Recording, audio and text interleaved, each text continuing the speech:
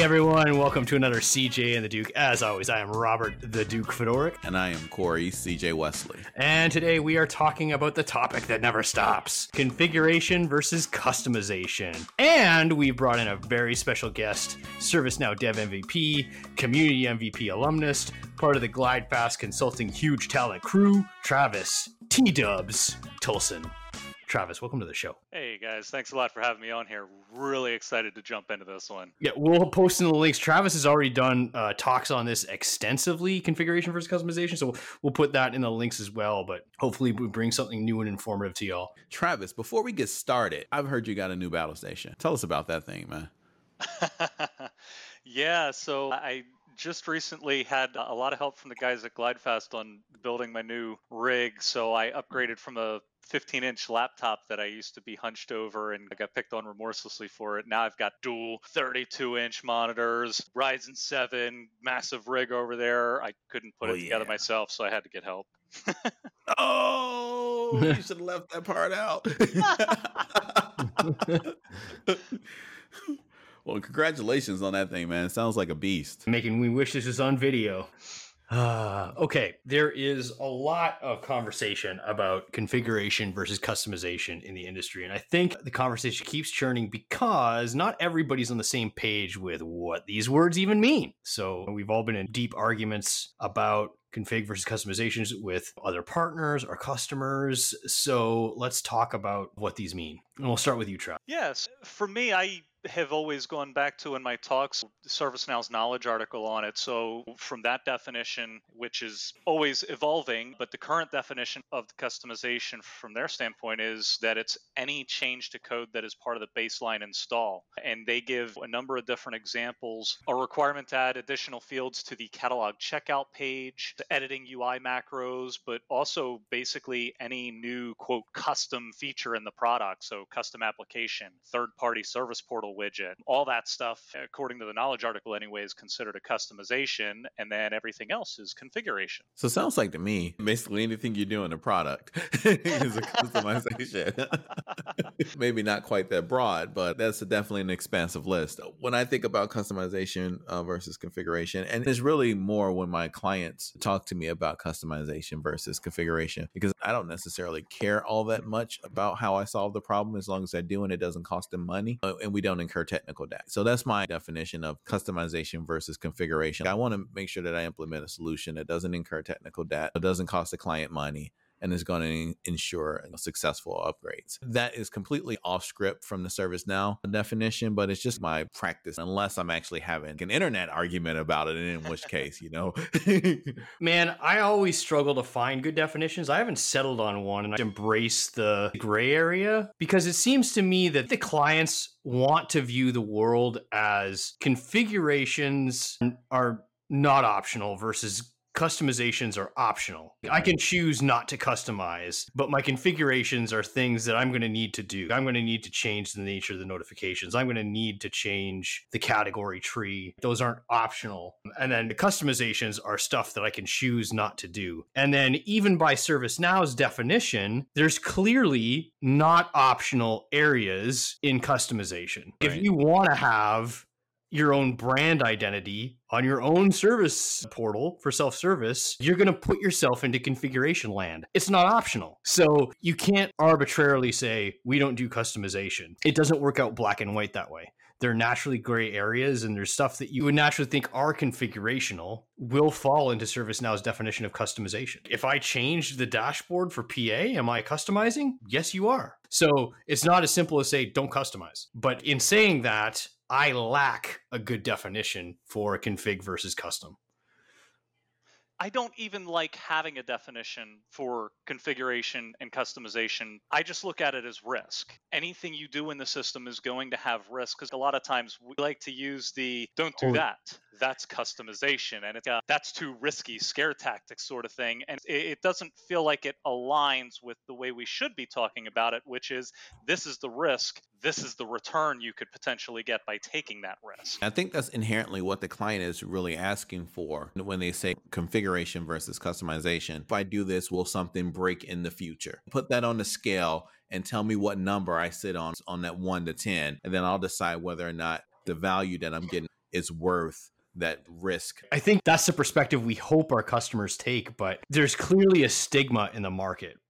The orthodoxy is don't customize, only configure. Go with out of the box. And Corey and I have this idea of the myth of out of box, because you customize your PA dashboard, you customize your service portal, you're not out of box anymore. So let's explore why there is a stigma. Why would people think I shouldn't be customizing? I'll start with the obvious, Z-Boot. The fear is that I'm going to turn around and invest a bunch of money to implement, and then a year down the road, I'm going to invest a bunch of money to re-implement everything that broke, which is a perfectly legitimate concern. Some of the wild, wild west days, and I think those mistakes and the cost associated with those mistakes leads to a fear there, and certainly from ServiceNow's perspective of folks coming out and being like, this didn't work, so we're going to go with something else, and ServiceNow loses a customer because of customization. Now they're incentivized to say no as well. So let's explore that one a little bit more, because I find that is one of the more important things on the scale. There was a bad implementation that caused that customer to have to either re-implement a significant process or Z-boot the entire instance, right, and start over from scratch. And from the perspective of ServiceNow, that is a really bad thing. That's when it's all hands on deck. They're sending in the SWAT team and they're trying to save that account. So I can get that how the guidance kind of evolves to tell all the partners, you want to configure, you don't want to customize. Reinforce to the customer, you want configuration, you don't want customization. It's just easier if everyone colors inside the lines. The problem comes when the lines are both too narrow to color inside of, but also too wide, right? So expansive that no matter what you do, it's going to fall in there and kind of squiggly all around. Yeah. Well, to some extent, they're bashing a square peg through a round hole. We've already established that the definitions don't lend themselves to a binary world of this is configuration, this is customization. So in trying to stay safe, they're encountering that gray area. Well, that's one of the things that I hear from customers quite often. The instance been customized all the heck, and now we're stuck and we don't know what to do. And I'm just going to go with whatever basic service desk off the shelf that doesn't require a whole lot of customization. So to me, this is a second order consequence of two different dynamics in the space. I'm going to catch so much shit for saying this, but I'm going to go ahead. Number one, okay, so this is nobody's fault. I'm going to say that up front. It's nobody's fault. ServiceNow came out of nowhere, grew explosively. Nobody had any choice but to just grab people. It's like, do you know that the ServiceNow product exists? Yes, great. You're a senior consultant now. And so like there's almost 2 generations worth of people who don't have a ton of experience on the platform, want to do the right thing, going into customers and saying, is that what you want? Oh yeah, totally. This product can do it. No problem. Let me show you how awesome this product is. Customize, like the dangerous customizations, right? Build fast, but not necessarily smart. So we've got that having a second order consequence. Like that didn't work quite as well as we thought. It blew up in our face. The other second order consequence is that everybody put your choir robes on. Nobody documents shit. And we have too many vendors who are like, documentation, it's hard. Wow. It's just, fuck you. Preach to him. Preach to him. So, you know what I mean? Hey, maybe the customer actually needed that. And maybe you built something awesome. But you know what? 3 years later, after that dev moved on, the dev on the partner side that built it and the dev on the customer side who maintained it, they're all gone, and they hired some junior resource to come in, and it's like, what the heck is this JavaScript and crap? I don't know what this is. Script includes. Yep. And then and then it all goes away. And then they're like, oh, we learned our lesson. We're never going to customize again. I mean, it's second order consequences from just like, okay, listen, if there is a little bit more thought and design going in, and if there's a little bit more thought on fucking handoff, maybe this would have survived and you wouldn't be sitting here all butthurt about the fact that your instance blew up.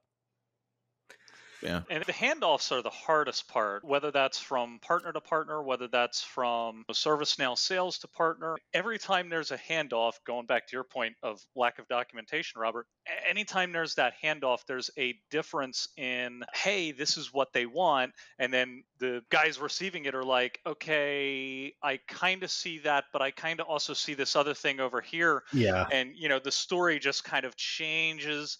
And you end up implementing some of A, some of B, some of C. You end up in those, oh God, we've got 3 different variations on the same concept, all in the same instance next to each other. What happened? Right. Got like 4 different versions of incident management, and you didn't realize it until just now. I've been in a situation where you parachute in and there's 17 different versions of a task that could easily just be a different category or something else that is basically a different state or a different attribute or something like that. But because there are 15 different groups who want to have their own version, you now have all of this customization around separate tasks and things like that just spiral out of control. Like nobody knows what's going on anymore. And, trying to unwind that stuff, both politically and technically, are where you're going to face a lot of problems. So clearly there's 3 ServiceNow experts on here, 2 ServiceNow experts and 1 loudmouth swearing guy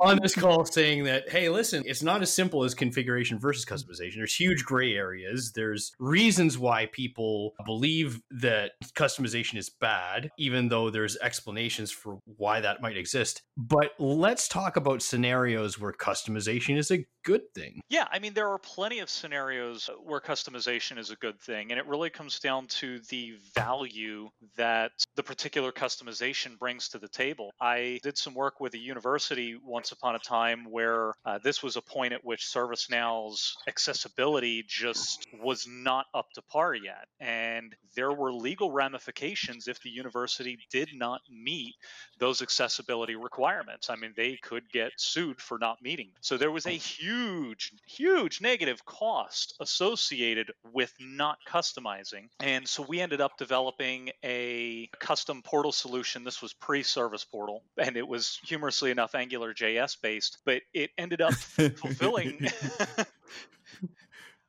that was actually how I ended up getting a chance to meet Nathan Firth, because they had him come in and review my work. Hey, no pressure, right? Right? The guy who invented it is going to review your work. No problem. It's like, nope, not worthy. I changed my mind. We're gonna customize in a different direction. We're gonna do this in batch script and DOS, man. Damn, that's awesome. But yeah, and they ended up using that for years to come, but it was built in a way that it was dependent only on Glide Record. It wasn't going to break from other upgrades. And that's really the key, is to not incur technical debt while you're customizing the instance. To build out in a way that's sensible and that's future-proof, at least as far out as you can see. By being dependent only on Glide Record, right, you really limit that dependency to a fundamental aspect of ServiceNow. And, if they break Glide Record, well, so many things in the instance break. So it's unlikely that your customization breaks because it's unlikely that they break the dependency. So I completely agree with you. I think that it should be a model that folks should think about. How likely are they to be deprecated or modified in such a way as to break my customization? I feel like there's certain process areas where you're going to encounter the urge to customize a lot more than others. So take a younger process like ITBM.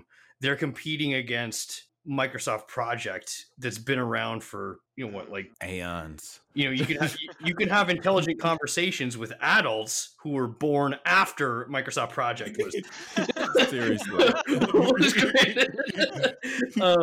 You're going after that. So I had a customer who a lot of their project labor came from a third-party provider. We just need consultants. Get us consultants.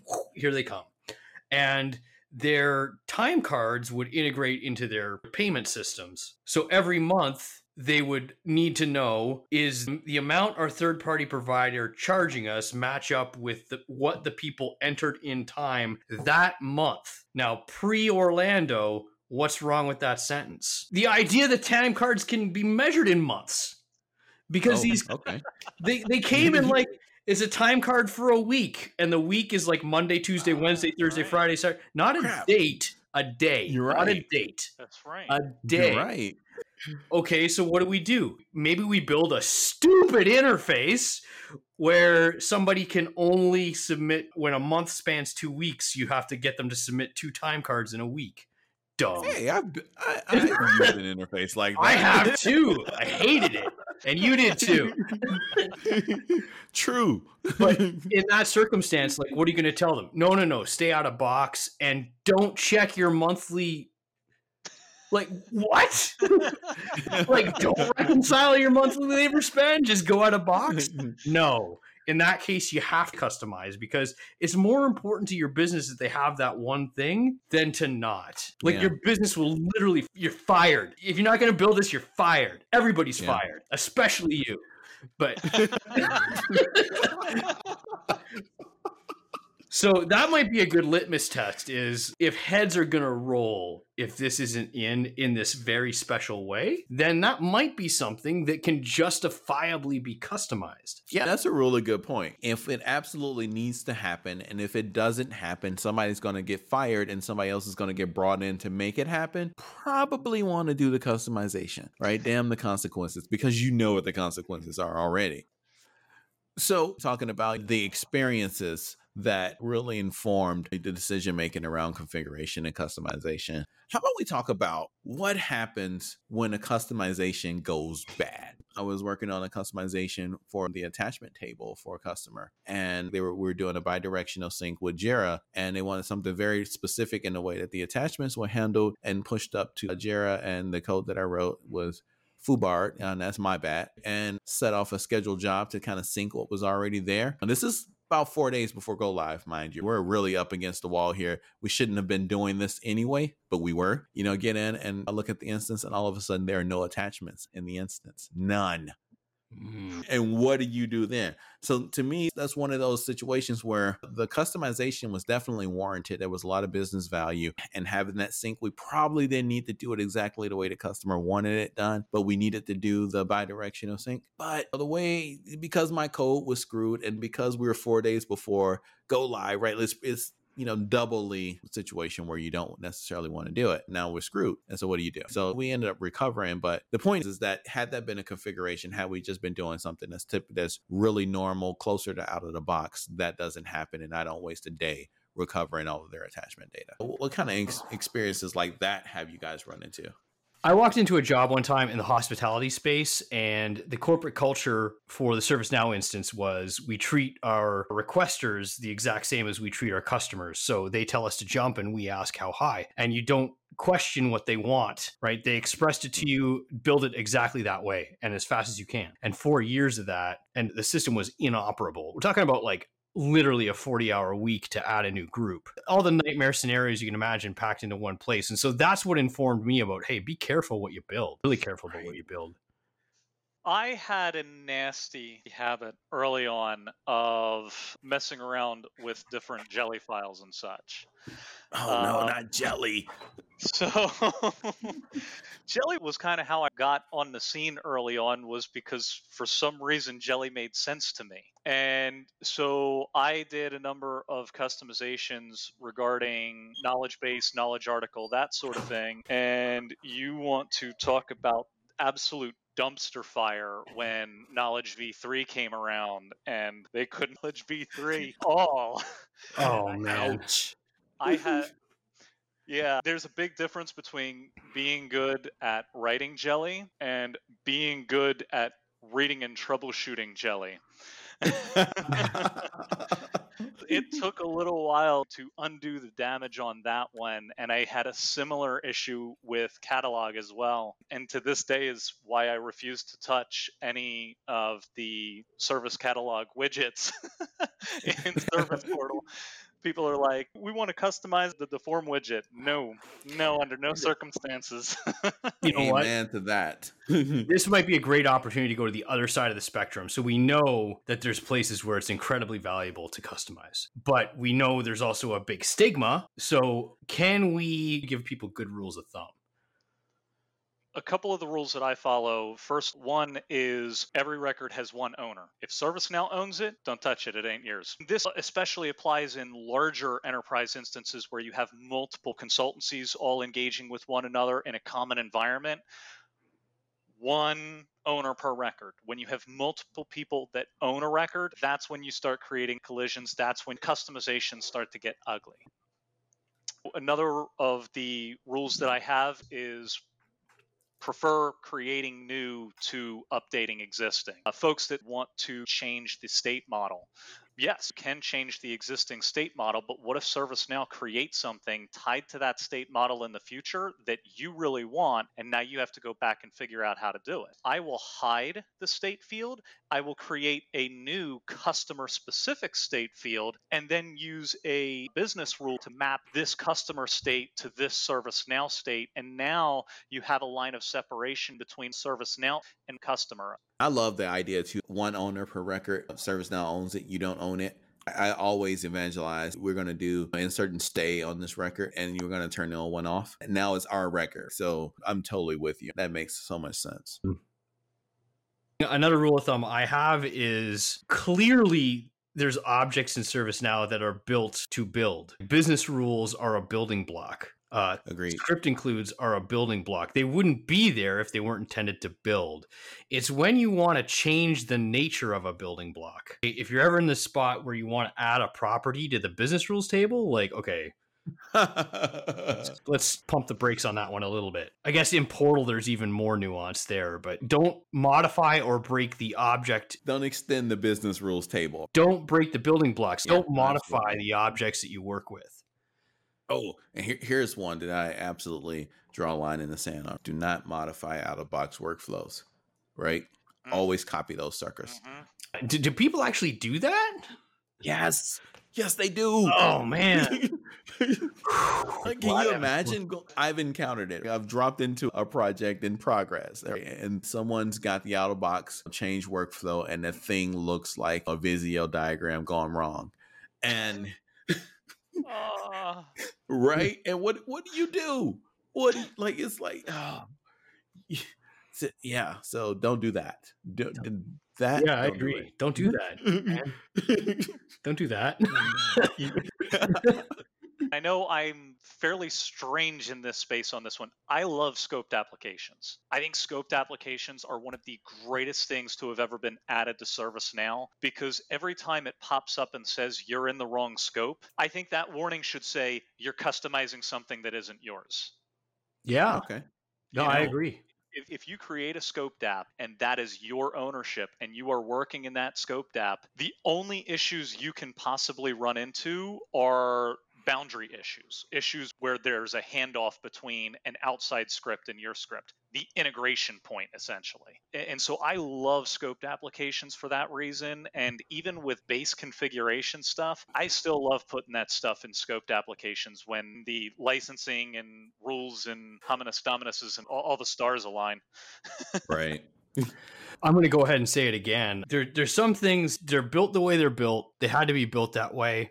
Maybe it wasn't the best decision to build it that way, but if I only knew what composed this app, I could go in and modify it. I could refactor it a lot easier. So again, I'm going to say handoff documentation for exotic solutions should be a given. Yeah. Yep. Yeah. Agree. Let me tell you what I don't like. And it happens so often. And it's the gateway to scope creep. It's that slippery slope. I'm just going to put a checkbox on this form for this one specific thing that this client is requesting. Golly, man. It's just this one time. just this one time. We got this process. We got this stakeholder. They just want to check a box to denote that they've done their part. That's it. We can do that, right? It's just one checkbox. Oh, it's like in slow motion. Later. Right? Right. The next thing you know, you got a tab that's devoted only to checkboxes, and all of them start with U underscore. And you later on find out that they were all part of the same state selection. So now you're implementing a bunch of client scripts to toggle this checkbox off when this one's selected. Yes. Well, that's a great rule of thumb, too. Are you adding a property? Is that property kind of globally applicable? Or is it the fastest way to scratch an itch that you think you have? One of my call me when you need me customers, they haven't got ITBM fully deployed. They're going through this epic upgrade for a smaller company that they acquired. And we need to have our eyes on any incidents or catalog requests or change controls that have anything to do with the epic upgrade for this M&A activity. And I'm just thinking, let's rewind 12 years and think about some resource that got pulled off the street. How are you going to do it? Man, you'll just put a checkbox on the incident, catalog, and change force. Like, does this have anything to do with this one project that's going to last 3 months? And then what happens after those 3 months? I don't know.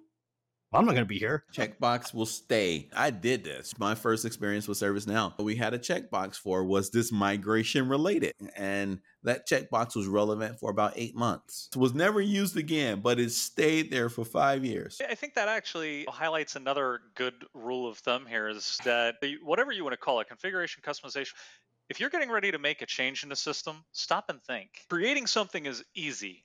Undoing what you've done later almost never happens, and when it does happen, it's 10 times more painful than it was creating it in the first place. So stop and think about it. Make sure you've got the right design before you move forward with it. Yeah. So Travis, based on your obvious affinity for this topic, what would be the advice that you'd give to someone who's struggling with configuration versus customization?